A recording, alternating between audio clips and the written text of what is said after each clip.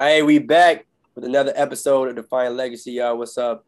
Steve Elijah. I'm your host for Define Legacy, and today we have Miss Asia Evans on the show. How are we doing today? I'm good. I'm good. How are you? I'm doing well. I'm doing well. It was good to see you. Thank you for being here. Of course. Yeah, I'm looking forward to the show. For those that may not know, me and Asia met at UConn. So as I always say, bleed blue, go Huskies, always. For those that may not know, you might introducing yourself and kind of letting everyone know what it is that you do. Yeah. So my name's Asia. I am I work full time in finance, in like TV finance to be exact. I'm an entrepreneur and I'm also a homeowner. And more recently, I'm like a staff writer on Grown Magazine, which is a Black woman owned um, kind of like blog site. It's pretty cool. Okay, so let's tap into the first part then of this is the finance side. Um, how important would you say finances are to you? How much do you value finances? Finances are super, super important to me. Um, I guess like my job side of things is more so like an applied finance, pertaining to like a direct industry. But I guess you're talking more so about like personal finance. I think is super important, which is kind of like why I bought a home when I did. Uh, yeah. And so on the home ownership side, was this like a rental property or Mhm. was this like a property that like, you were currently living in? Yeah, so it's both. So I'm doing what you call like a house hack, where basically, so I bought a duplex when I was like 23, I think. And I rent the other side of my duplex and I live in one side. So the rental income that I collect pretty much covers my mortgage for me. Okay, that's dope. And so what made you decide to get a rental property at the age of 23? I had remembered taking a real estate class at UConn. I want Wow. to say my senior year, maybe. And then, oh, you know what? Actually, so I was a part of the National Association of Black Accountants.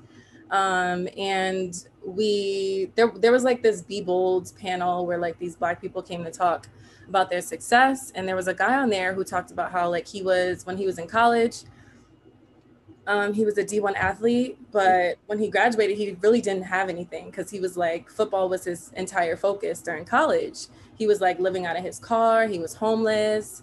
And then he talked about how he like really took a turn and like real estate just changed the game for him. And he talked about how like he not only does real estate for the income, but he does it to kind of like um, serve the underserved communities, which are typically like Black people, people of color. And he talked about how he has like low income housing and things like that. And he made sure that his tenants were good. And I went to talk to him after that presentation. And he was like, read what's that big book? I read it. Oh goodness. I hope it's not the one that Rich Dad Poor Dad. yes. Yeah, Gee.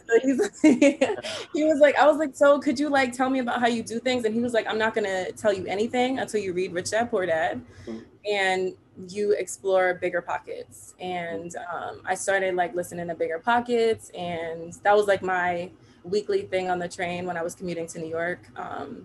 And I don't know, it was just like a wealth of knowledge, and it was just like, why wouldn't I? So Uh, did you have any experience in that field before that? Like that was the one moment where it kind of sparked an interest for you?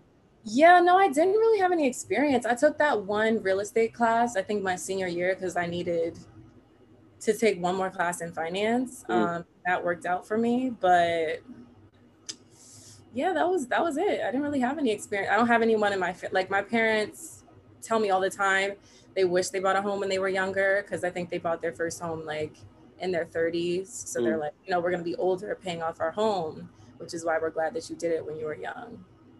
So So let me do a little math here. All right. You said this is the senior year of college, right? When you right? mhm. And you got your first property around the age of 23, right? Mhm. So how long in between that moment you were like, you know, this seems like something I might be interested in, and you actually closing the deal? Would you say? Um, so I was probably like 21 at that point when I took the Okay. class. So it was probably like a 2-year difference Hmm. between that happening and me actually buying the house. My housing search took a really long time though. So, um, What made it take so long? um, finding the right team Hmm. and also finding the right house. So, in terms of finding the right team, you're going to need a real estate agent, you're going to need a lawyer, a lender. I had a really good lender, which shout out to Justin, who you already had on your podcast. He recommended his lender, and she was amazing. But finding an agent was pretty tough. I actually, I lost out on a lot of money with the wrong agent the first time around, Hmm. which is like a crazy, crazy thing to think about. I wanted to do a short sale and she totally talked me out of it. And she was like, it's not going to happen. It's going to take too long. And I was like a newbie. So I didn't know that real Hmm. estate agents don't like short sales because they take so long. And basically it just takes them a very long time to get their commission. So she talked me out of it. I was like, okay, well, we'll keep moving on. And someone got the house, and it wasn't really like a flip, but because it was the short sale, all I'll say is somebody bought the house for like 390 and Hmm. they sold 650 in 6 months. Wow. So Hmm. yeah.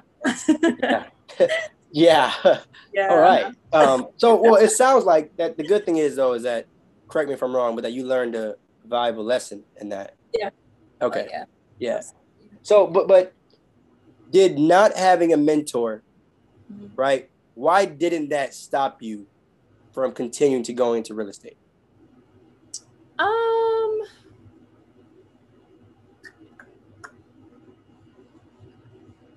I don't know. I feel like And I asked that because I can Mhm. only like a lot of people suggest the idea of investing in real estate, which it sounds good and everything like that, but most people need someone who's like right next to them that's done it before, right?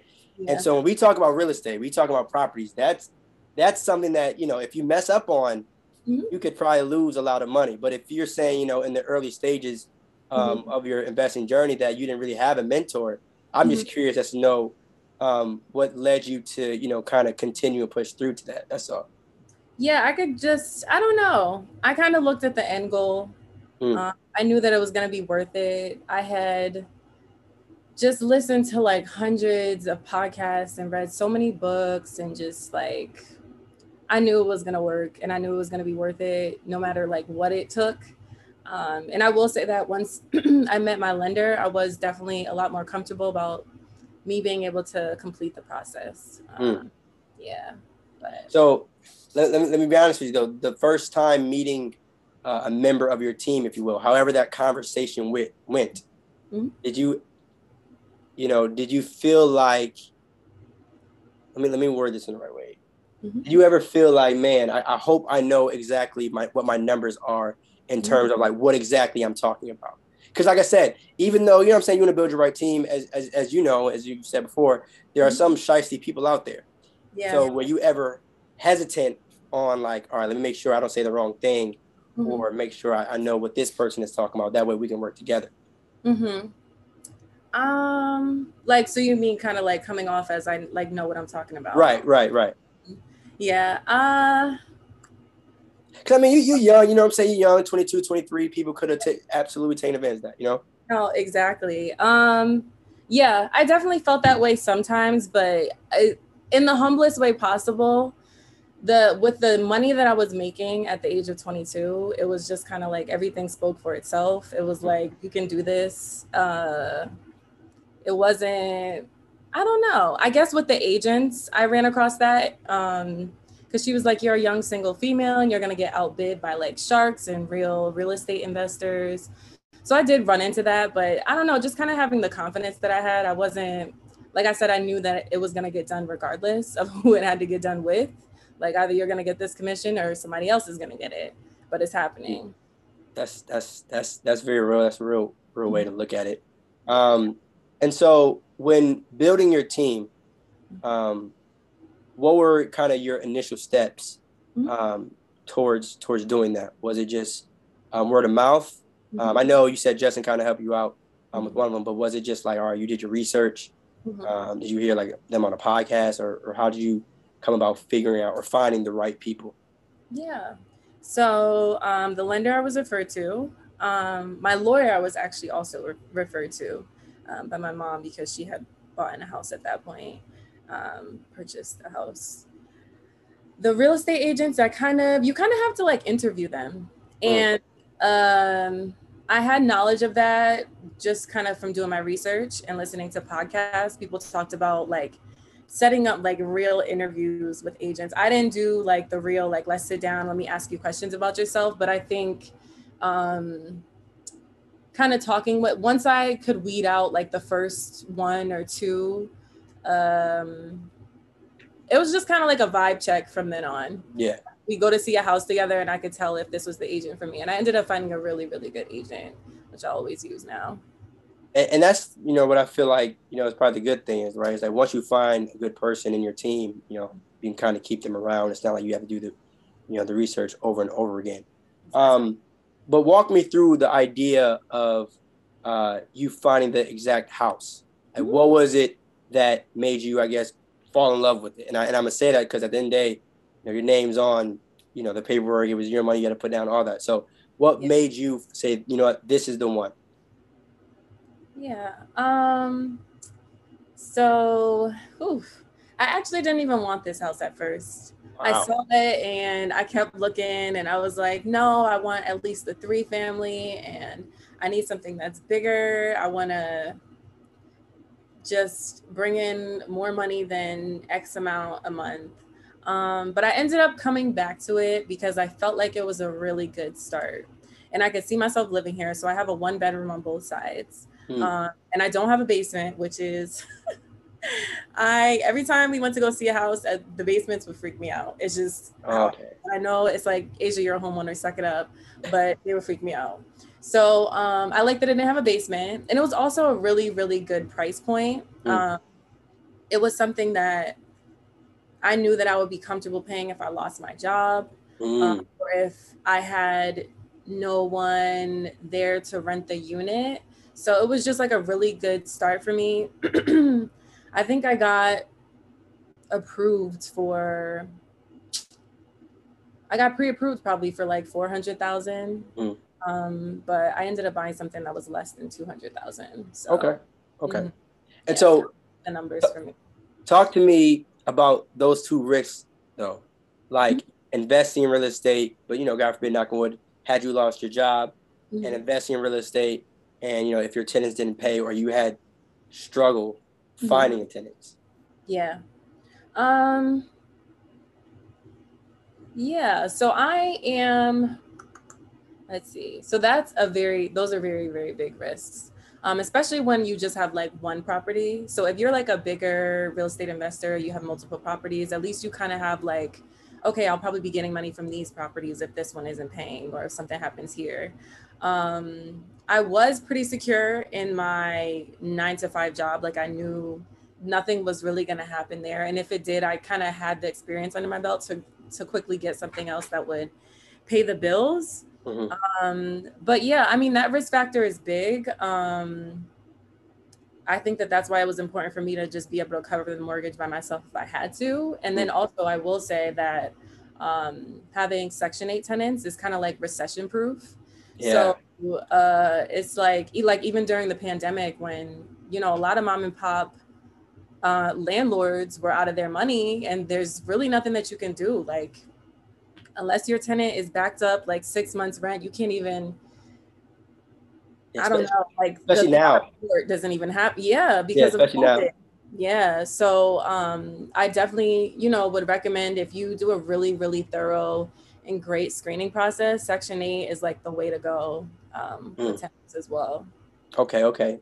So I want to go back to a time, I think we were texting and you were like, you scroll through Zillow like it's Twitter. So like, what does that, what does that kind of mean to you in terms of like being on the hunt or staying in the loop, if you will, in terms of, knowing everything real estate? Yeah, I think it was just very telling of how determined I was to get that house. Mm. Like there was nothing else that was more important to me. People are like, "Oh, you have these," because my commute to New York was 2 hours one way. And people are like, "Well, what do you do the whole time?" Like I listen to podcasts about real estate and I read books about real Mm. estate and scroll through Zillow and look for the house that I want to buy and like just I don't know, it's just I guess Wow. when you really want to get something done, it just kind of like takes over your whole world, which is pretty cool. Um, but yeah. But that's a good thing though. I feel like, especially considering our generation, there's a lot of things that, you could be watching instead, like, just overall toxic stuff. But if you're, on the train listening to real estate stuff, Rolling through Twitter, could be doing yeah, you know, salute to you. But yeah, I just want to ask that though, because I know, kind of naturally as a real estate investor, I'm sure that's like a thing where it's like, okay, I got to make sure that I'm in the loop on a lot of these different things. yeah. So you mentioned a term before, house hacking. Hmm. Um, and so did you utilize the FHA to go about all this? Was that your Yep. okay? So if you could just kind of state that, kind of how that helped you, or what that meant to you to be able to get that, for those that may not know about Yeah. that. Yeah. So so the FHA is basically like a government backed mortgage where you're able to put down less than the conventional amount, which is 20% on a home Mm. for your mortgage. And it typically comes with PMI, which is private mortgage insurance, just to kind of, that's like insurance because you didn't put down 20% on your home. Mhm. So you can do as low as 3.5 for FHA. You can do 5% for FHA. It really kind of depends on what you work out with your lender and what you want to do. And the reason that I use the FHA loan, well, also you have to be, you don't have to be first time home buyer, but you have to live in the property that you get It's so funny, and I'm gonna send this part to Justin too, because he was talking about, like, maybe you might not have to technically live, and I was yeah. like, amen, amen, amen. I'm not. Hey, don't get nobody in trouble on this podcast, bro. So Yeah. was what they say you have to and what not and have not to do, whatever. Mhm. But yeah, I'm sorry. I just want to make sure people are kind of aware of what you have to do according to the law. Yeah. There's loopholes everywhere, but be Yeah. careful. Exactly. Yeah, definitely be careful because it's technically mortgage fraud, which you don't want to be in a jail cell like, yeah, I'm here for mortgage fraud. Yeah. So, yeah, but there are people who just don't live there and they're paying their bills, so the government doesn't really, like Justin kind of said, the government doesn't really have a problem with it. But I'm trying to remember where I left off. So, oh yeah, I chose the FHA loan because it just allowed me to put down less on a house. Like I didn't want to have to put down 20%. Like even if I was buying a $100,000 house, that would still be $20,000 just for the down payment. That doesn't include closing costs and everything else that came with it. So it was nice to be able to put down like a small chunk of change and be able to own an entire home for that. Yeah. And that 3.5% isn't Mm-hmm. related or connected to the closing cost, right? The closing cost is a separate number. Yeah, exactly.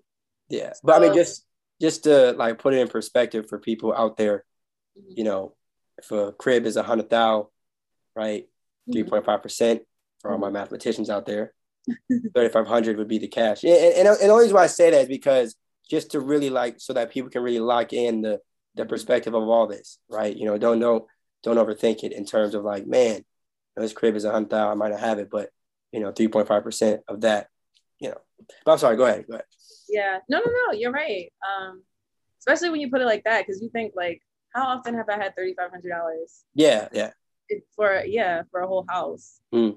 But yeah, when the closing costs come in, I personally recommend to save 10% of the cost of the house that you're looking for, just for closing costs and just other things that you may need. Like you're gonna need money for when you move, and even if you have to do like some small renovations, things like Mm. that. So, were you ever nervous about real estate and the whole and the deal as a whole? Because obviously, like I said, there's a lot of pros and the bright sides of real estate. But was there anything that made you possibly or maybe second guess it at all? Oh yeah, I was nervous the whole time. I was nervous even after I did it. Mm. Even now, I still get nervous. Right, but I'm sure it's a relief, though, right? Yeah, no, it is a relief, but it's like there's so many things that you just have to learn along the way.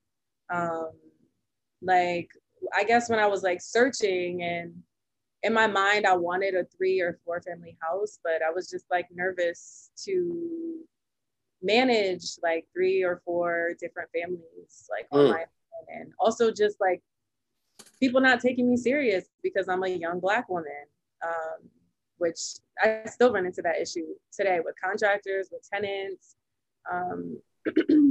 So those were, yeah. Definitely.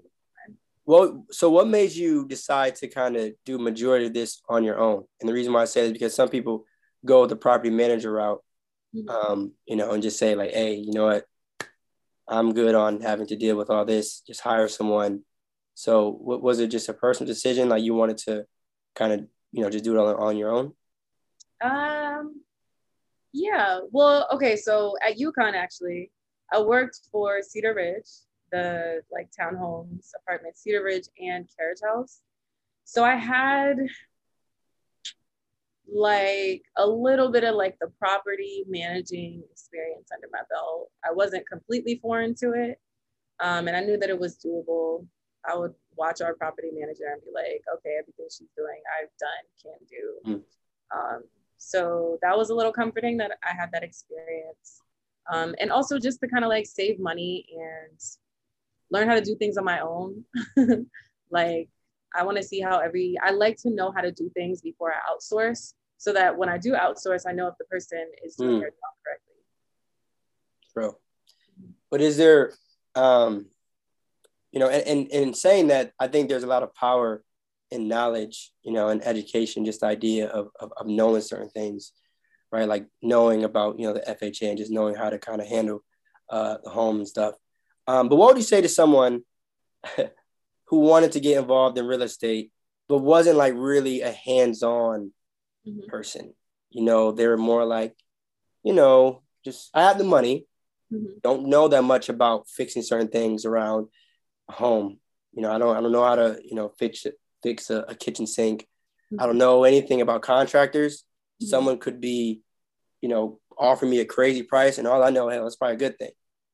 So what would you say to someone who said, you know what, I don't have anything except the money available to get involved in real estate? So if that person was willing to learn, I would just say that there's like a wealth of knowledge. Usually you can ask a lot of anyone around you, somebody who's owned a home before and they can help out with those things. But if not, I do recommend the property manager route. Property managers make a very small percentage of the revenue that you make on your home. So it could be as low as 5%, and it could be as high as like 10%, depending on the property manager. So in the grand scheme of things, sometimes property managers are even better because they're really like skilled at what they do. So the money that you may, you may be trying to rent at say $1,100, but you may have like this great property manager who's able to rent your units out at $1,300 or $1,400, just because they have that skill that you don't have. So it's like in the grand scheme of things, you might be making more money with the property manager versus than when you'd be doing it on your own. So it just depends on the person. Yeah. And I always say too, sometimes, you pay for convenience. I know sometimes people want to kind of hold back, which again, I mean, it's all personal preference, but just thinking it from like maybe it's a good thing that, you have a property manager and everything like that. But to transition and switch gears a little bit, I want to talk to you on your entrepreneurship route. Obviously, the real estate investing side is important. I'm glad it's starting to become, I guess, more and more popular, if you will, right? When we talk about Black ownership, that's just important in anything, real estate, stocks, whatever. But also on the entrepreneurship side. So if you could talk to us about what you got going on that front. Yeah, so I actually own two businesses right now. Mm. So the first one is a home decor business. It is called Refine. I haven't been as active with that business, but that's just because I'm like figuring things out on a logistical distribution front for me. And that one I established probably like last August, I think I launched that store. And then I also have like a small jewelry brand that I launched this year. Okay. And definitely this year is definitely going a lot better than last year. I think huge thing in entrepreneurship, I think that you talk about on your podcast all the time is failing forward. Mm. Definitely failed at a lot of things with opening a business. And it's also like a beautiful thing to watch the way that I opened the second business, because I learned so much from doing things wrong the first time. Mm. So what would you say was the biggest lesson that you learned? I mean, you mentioned failing forward, but was there like a specific moment that you say, you know what, all right, I need to make this adjustment? Yeah. So I'd say the biggest thing is starting small. Mm. A lot of people want things to be perfect before they start anything, and that is not realistic. So yeah, I'd say like the hardest part of anything is starting, right? But I'd say from like a business standpoint, especially when you're like doing inventory and selling things, don't be afraid to start with a really, really small quantity, and just kind of like learn how people are going to react to your products and go from there. So I'd say that was the biggest lesson that I learned. I bought way too much stuff the first time around, and it was just like a big inventory mess. Mm. And then I opened my new store. I started with a smaller quantity and I was selling out quicker, and now I'm able to kind of like turn over items faster, bring new items to the store, which is good. So what would you say inspired both of those businesses? So I'd say being in the pandemic was just like, I had a lot of time on my hands. And it was a beautiful thing because I was just like always working and commuting before, where I didn't really have time to do anything. And then I remember at one point we were talking and I was actually doing Instacart, and that was good because it was kind of like a side income. But I was just like realizing the power of having other streams of revenue, but also by doing Instacart, I realized that like physical labor, not my thing. Not it. So I think that's why I decided to kind of like open the business. Little did I know, selling stuff is still physical labor, but it's a little less. But yeah, I think it was just kind of like wanting more streams of income. I am really like every time I get a new place, I just kind of like ball out decorating, making sure that I'm comfortable. So I thought home decor would be really good for me. And then also like with the jewelry line, you can always catch me in jewelry, stacked rings, and yeah. Yeah, I mean, you mentioned physical labor, and I think the thing with physical labor too is that it controls kind of your time, exactly. You know, and doing certain things. Like you have to give up your time in order to really make that money. But I think, you know, correct me if I'm wrong, but when you open up your own store, especially if it's online sales, right? Like the beauty of online is that it can be purchased at any given time, right? Online never closes. So could you tell us, I guess, the pros and cons, even though I just said one pro, but the pros and cons of having an online business? Yeah. So that's definitely a big pro. Also just kind of getting rid of the whole like brick and mortar, like you're alleviating a lot of your overhead costs that you would have if you were to open up like a regular, like a physical shop. The cons, I would say, is still having to, in some way, shape, or form, like lease an office space for inventory, unless you're kind of like doing a drop shipping method or something like that. And sometimes you can get overwhelmed with online sales because you can, there's really like no limit to how much people can order at once. So that it can be overwhelming, like having to pack and ship orders and things like that. But that's actually, I didn't really, think of that in terms of it's almost like, in a way, obviously it's a good problem to have, right? You got too many sales. But damn, do you ever think to yourself, damn, too many people order my stuff? Is it like, damn, I'm making too much money? is that so what, if I say, what's your initial reaction to that? Is it happiness, or is it like, it's usually happiness? Yep. Okay, you at first. Yeah. And then it leads into a, damn. When you see the sales numbers, it's happiness, but when you see like order to fulfill listed out on, then it's all like, oh boy, I got all night. Yeah. Well, I'm definitely not gonna feel bad for you because it's sales, but you handle your business. So when you get a sale, right, is it done through like Shopify? And then like you have to kind of handle it yourself? I mean. Yeah, yep. So it's done through Shopify. And also I've used Etsy for my home decor store a little bit. And there's this marketplace that's only for Black owned businesses. It's called Miria.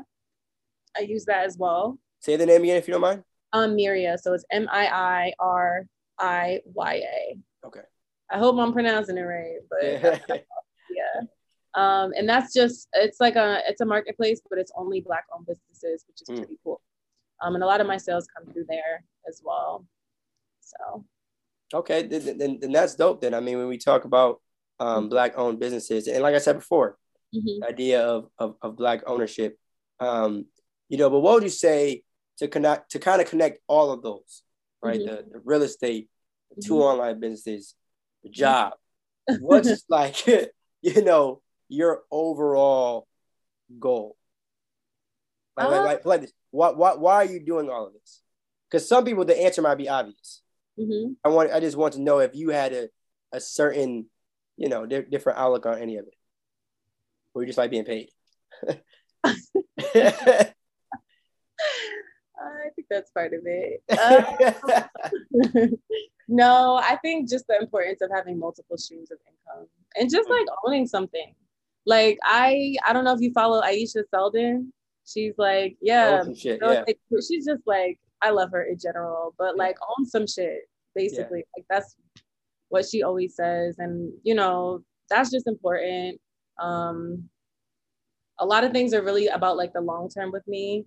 So although I'm like, oh, I'm making sales of my business, it's like, but I want to build this to be something. And the reason why I bought a property is because I want to own a place free and clear. And I have a 30-year mortgage, but hopefully we can make it 15 years with the rental income that's coming in. And, kind of like defining your legacy by doing stuff like that and taking care of like my nieces and my nephews, making sure they have investment accounts when they're like, 8 and 2. Yeah. And those I already have like up and running for them. And it's just like all about the long-term investing and leaving a legacy. Yeah, I appreciate you for saying the word legacy. Appreciate the plug, definitely. But no, so you mentioned the word long-term. And I asked this question, we're both young. How do you feel about like short-term flips / people trying to get rich quick as opposed to long-term investing? And for the record, y'all out there, I don't have a problem with either or. Just wanted to ask your thoughts on that because to me, I say that real estate investing, especially the ownership and rental property, I feel is more of a long-term game, right? Like when we talk about FHA, to my knowledge, it's not meant to flip tomorrow, right? But if you're young, and that's why I want to highlight your story too, if you're young, you get involved, the returns can be something special. Yeah, so I'd say that flipping is good. I think it's a really good way start and kind of keep your momentum. And I mean, I guess the cons of really like flipping and getting money quick with real estate is the taxes that come out.